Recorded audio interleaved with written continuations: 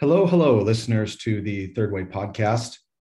I'm, fascinated by humans and what makes us tick and what makes us different than other species. And in order to be fascinated by humans, I think it's important to look at all aspects of humanity. That's why I was tempted to call this podcast Sex, Religion, and Politics, because, well, the more we talk about those things, the more diffused they are.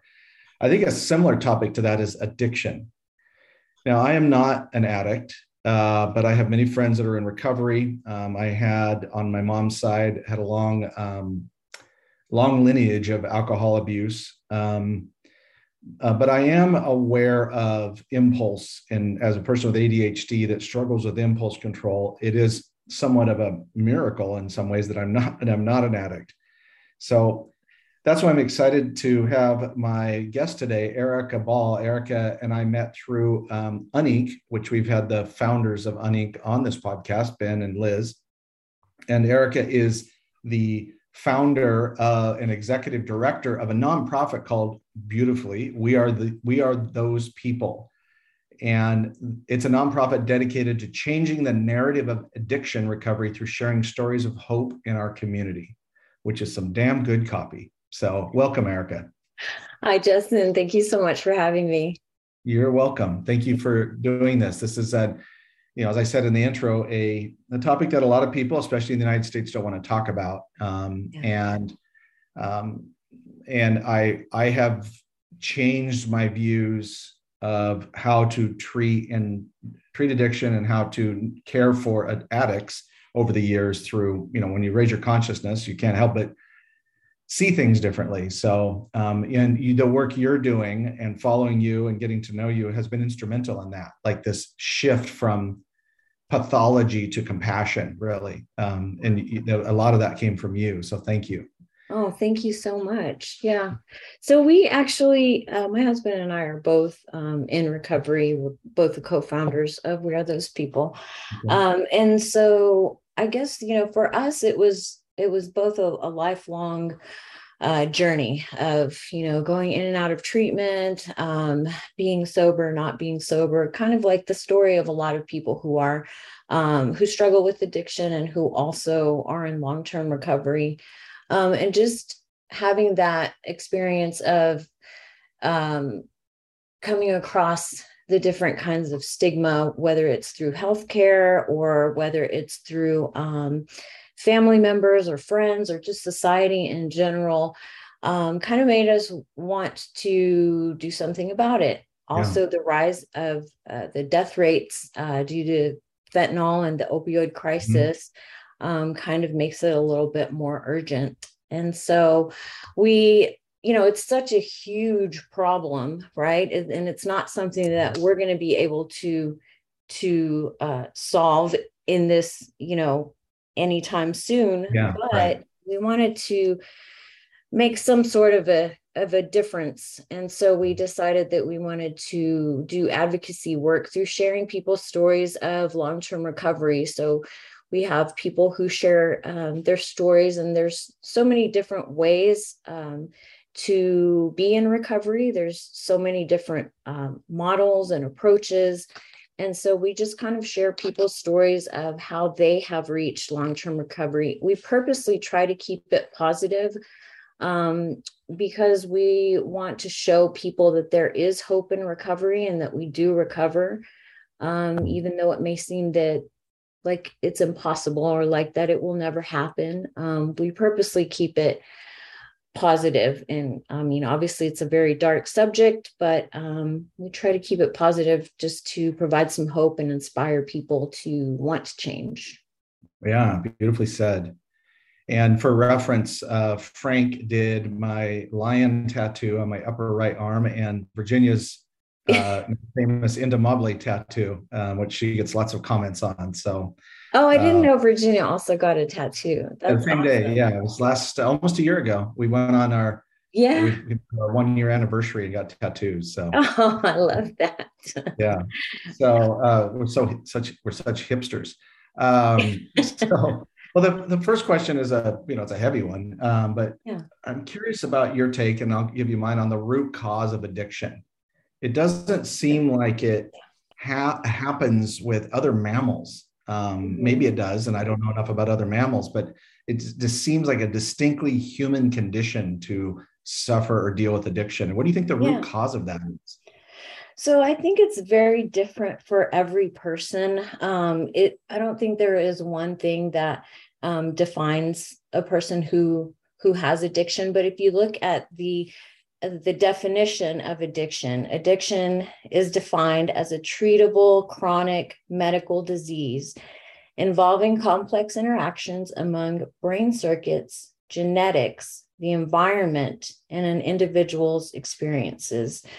So if you have a home where, drugs and alcohol are normalized, and people are, drinking and using freely, you kind of have a higher risk of addiction. It doesn't mean that you will, because I mean, some people are raised in the same household, have the same experiences, and yet they don't become addicted. There's also people who struggle with mental health issues like depression, anxiety, maybe if they have experienced some sort of trauma, substances are used to self-medicate. So I think it's a lot of different, there's a lot of different elements. It could be one, it could be all of these things, but if you ask me, my personal opinion, I believe that it comes down to unresolved trauma. Oh. And I think that a lot of people think trauma and they think of a soldier that has gone to war, but that's not necessarily true. Trauma is different for every person. I could be in, like, for example, I grew up in the same home as my brother and sister, right? My parents never drank, they never used drugs. That just wasn't a part of our household. Yet I did become an addict and I did become an alcoholic, but my brother and sister did not. Right. And so, I did experience some childhood trauma, and I believe that that's just how it happened for me. I just, maybe my brother and sister didn't have certain traumas, but I did. So yes. I think we all experience life very differently. Maybe something that you witness isn't traumatic for you, but it could be traumatic for somebody else. Yes, very much makes sense. That's very well said. I do as well. I'm not an expert in this by any means, but that I do believe it is unresolved trauma. But I think there's a couple of different interesting other traumas. So you have your classic, like my childhood, lots of violence in my childhood, and it's a miracle I didn't become, more, especially with ADHD, like I said. And so there's like emotional, physical, sexual trauma. I didn't have the sexual trauma, but the emotional and physical for sure. I know lots of people that had, in quote, perfect childhoods that struggle with addiction. And I think, so I trace it to two other things. And I love the way you said it. It's different for everybody. There's no singular root cause. But I think it's a worthy thing if you're someone that maybe struggles with addiction or struggles with substance abuse, to examine the root cause first before you try to treat the behavior.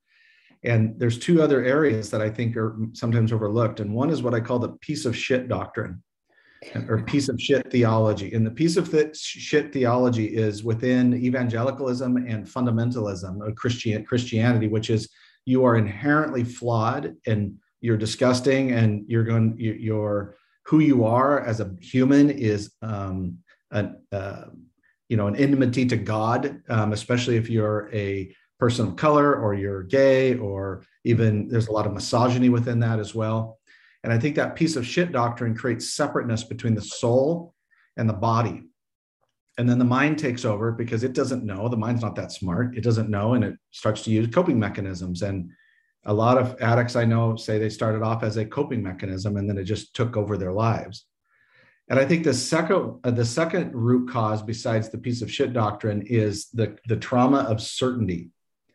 Mhm. Another thing, you look at like fentanyl addiction or painkiller opioid addiction. We sometimes think that's kind of a hillbilly, rural, my people, where I'm from, issue only, but it is pervasive in upper class suburbs. Mhm. And I think the trauma of certainty is when everything is perfect in childhood and you don't have an opportunity to struggle through, rejection, struggle with your emotions, and everything is sort of like perfect, in quote again. I think that creates a similar type of separateness from who you are, especially if you've come from a family that has a bunch of rule followers and say, well, this is the formula for success, what I call the good life. Get good grades, go to a good college so you can get a good job, have a good career, meet a good person, have some good kids, live in a good neighborhood, and have a good retirement and a good funeral. Fuck that. Most people don't want that. And I think that creates the separateness, and then that's why the addiction, especially in suburbs, is such a secret. It's like an unspoken thing within a lot of suburban and upper middle class neighborhoods.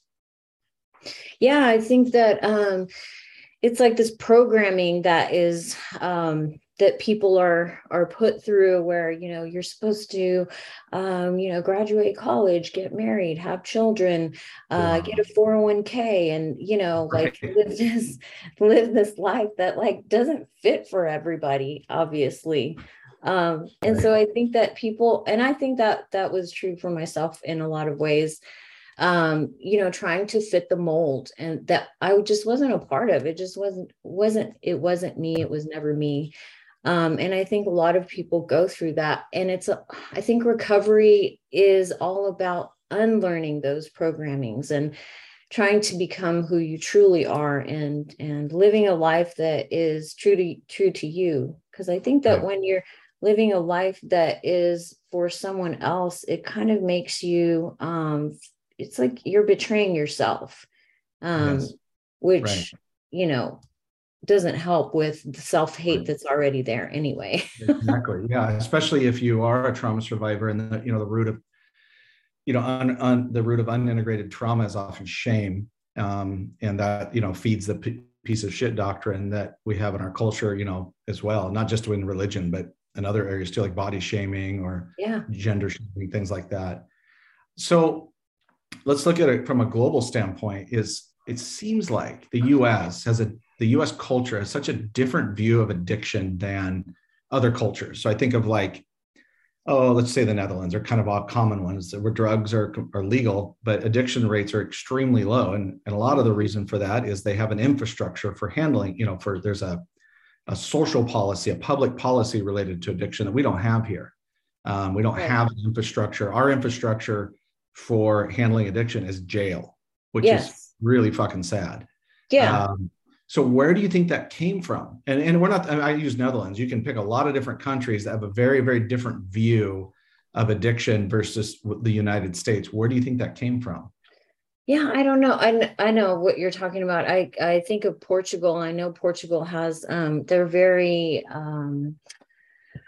they're not so punitive as we are here in the United States. And I think it's just, I don't know, it may be like a fear and a misunderstanding of what substance use disorder is, and actually treating it as a chronic illness that, you wouldn't treat a cancer patient the way that a person with substance use disorder is treated. I think it's just a lack of understanding. It also, the just say no, that was back in the 80s. Yeah. That's just something that has never worked. And I don't know specifically why we Mhm. have such a different view of addiction than other cultures do, but Yeah. something that Well, we need to address. yeah, something we need to examine. Yeah. And I think it goes to our roots as a nation, as well, in that we were, unless you're an indigenous person or a person of color, the colonization of what became the United States was um, was very much under kind of Puritan or Protestant ethic. Mhm. And And there is a punitive side to that, the Salem witch trials to the heresy, calling someone a heretic. And you get into a lot of like the early culture of the US. It created that. And it's interesting because it's kind of a divide, because what we would call the founding fathers were not like that. They were deists. They were not, that's why I always I laugh in a kind of a sarcastic way when people say we were a Christian nation. I was like, no, we're not. We weren't ever a Christian nation. And I'm a Christian, but we're not a Christian nation. But I think that you trace it back to what I'll just lump into one bucket of Protestant work ethic, which is then laziness or slothfulness, or the seven sins, as it were, is treated as a character flaw. And so there's that. I think the other reason for it is a little darker even. I think it's good business. You look at what we have, how much money is generated through things like even like private prisons. Yes. Yes. Or the militarization of the police force, which I'm all pro blue and most of the time, but we have militarized our police force. They're not community interdiction anymore. They're often, some cities they are, but generally speaking, not. And so when you spend money on a system, the system will sustain itself. That's just the nature of systems, is that they will continue to ask for resources. It's what Dwight Eisenhower talked about with the military industrial complex. So we have the narco industrial complex, which is there's a shit ton of money being made by people by perpetuating addiction, not just from the manufacturers of fentanyl. And that huge lawsuit I think it was fentanyl lawsuit that basically put the pharmaceutical company out of business that created it. And that's why I was like, well, one of the ways to handle this is we need to, do something different. We need to rewrite the laws related to this, but I don't think we can do that while you still have a lot of very like religious based people that vote based off of their religious beliefs rather than vote based off of liberty or humanity. So I think it's going to be this way for a while. And then, just as a side rant, you see what happened like in Portland, for example, where they've legalized drugs, but they don't have any mechanism for that. So now what it does is that people point to Portland and say, see what happens when you legalize? It was like, no, see what happens when you legalize and you don't provide a system of support for people that are addicts. And that's my critique or scorn for like progressive views on law enforcement too. I agree with you. And I feel like that is, like for a person who is incarcerated for substance use disorder, they're not treated for that illness. And once they are released from incarceration, there's no follow-up, there's no treatment plan, there's no, there's no help. And how does a person get help if they don't have insurance? Insurance is so expensive to get. So for a person who's coming out of prison, they're just trying to survive. They're just trying to get a legal job, right? That can help pay the bills. But it doesn't seem like our society is set up for a person who is coming out of prison, and so the recidivism is going to be high, which, so like what you were saying, I do believe that it is a business and there is money to be made, keeping people sick. Yes. I know. Yeah. It's dark, but it's true. Dark, but it's true. And I think it's to do with, both, like if a major political candidate ran on some sort of platform that included what you said about treatment programs and, government funded treatment programs, they would be branded a, socialist, or if you said, we're going to spend tax dollars, we're going to move tax dollars from a portion of tax dollars from crime fighting to interdiction and treatment, there's a large swath of the country, maybe 50% of the country, that would vote against that. Because of their, I believe, primarily their religious views. And when you adopt a belief system that God is some sort of punitive being that wants to punish you for your sins, as it were, you are going to extend that and project that onto the laws of society. It's inevitable, which is why I just want people to have a higher level of consciousness about what reality is. What's crazy is that how, you were talking about how like we're a little bit of, conservative and that's why it's society is a little bit more punitive, but at the same time, our society is so much into, drinking for relief, drinking to have fun. Right. Here's happy hour. Like, yeah, we're such an alcoholic like nation, it's like, so there's that contradiction. Like, yes. Are we conservative, or are we, like a party country, or like, yeah, totally. Where do we stand truly? Where do we yes. truly stand on this issue?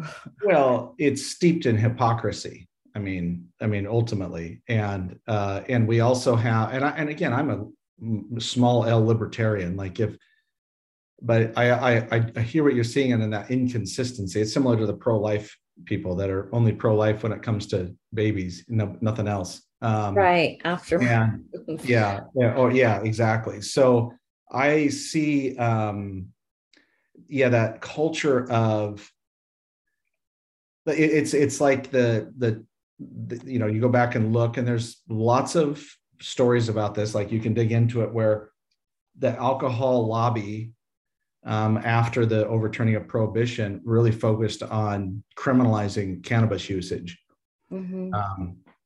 and made drinking a much more of a U.S. cultural extension. And somebody from, I can't remember what country my friend is from, I think Kenya, but he said that when he got here to go to college years ago, he said that that Americans find an excuse to drink for every day of the week. And again, I like a bourbon on the rocks on occasion. So I'm not judging alcohol consumption. Yeah, no, not judging at all. No, I am judging hypocrisy, and I am judging inconsistency. And so anyway, so related to laws, kind of the final question here to kick around is, as it's related to addiction, what is a current law or policy that you would change? So you have the power to change one law or policy. What would you change? Okay. And it's funny that we were just talking about incarceration, because this is one of the a bill. It's called the Medicaid Reentry Act, and it's a bipartisan bill allowing states to restart Medicaid coverage for eligible individuals 30 days prior to their release from prison or jail. So it would provide access to critical care, including mental health and addiction treatment services, reducing the risk of overdose and improving overall health. So, so this way, a person who is leaving a correctional facility, they're set up to receive treatment, or, to be able to at least have some sort of plan as it relates to their addiction, if they are a person who has addiction, and hopefully reducing their return to, the recidivism. But it's just a little something that could help, I believe. I didn't know that. That's good to hear.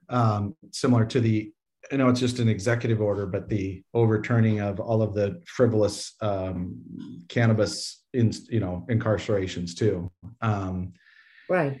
Yeah, I think one of the things about like the DARE program that was my older sons went through DARE, and I think that helped them, helped them understand the seriousness of addiction from a its potentiality standpoint of the potential for addiction from substances. But I think what I would do, I would do something extremely bold. It will never pass, but it would be to essentially earmark any money that is spent on federal law enforcement, so whether that's grants to cities and counties and states, or, the DEA or whatever, that every dollar spent on drug interdiction, an equal dollar needs to be spent on treatment. Yes. And that treatment then would be distributed not through government. I mean, government sucks at running things. They're only good at regulating. We look at the VA. We don't want that. But it would be set up so that it funds nonprofits like yours, and other nonprofits that are involved in the, you're on the advocacy side, but many of them are on the treatment side. They always are struggling for funds. And we do a matching dollar standpoint. So if we're going to send $1 to buy the LAPD a armorized vehicle, then we got to spend $1 on a fund that is distributed through grants to nonprofits. That would be my policy change. That. That's amazing. Let's do it. All right. Yeah, it goes to this too. Like this, that's why I say the most underrepresented group of people in the United States are people in the center, because the center, like centrists, and it's because we can't even agree on the same problems. You sit down with a right winger in particular and to ask them about addiction, and you're going to get a bunch of stuff I just said about, got to get their shit together and pull themselves up by the bootstraps. Just say no.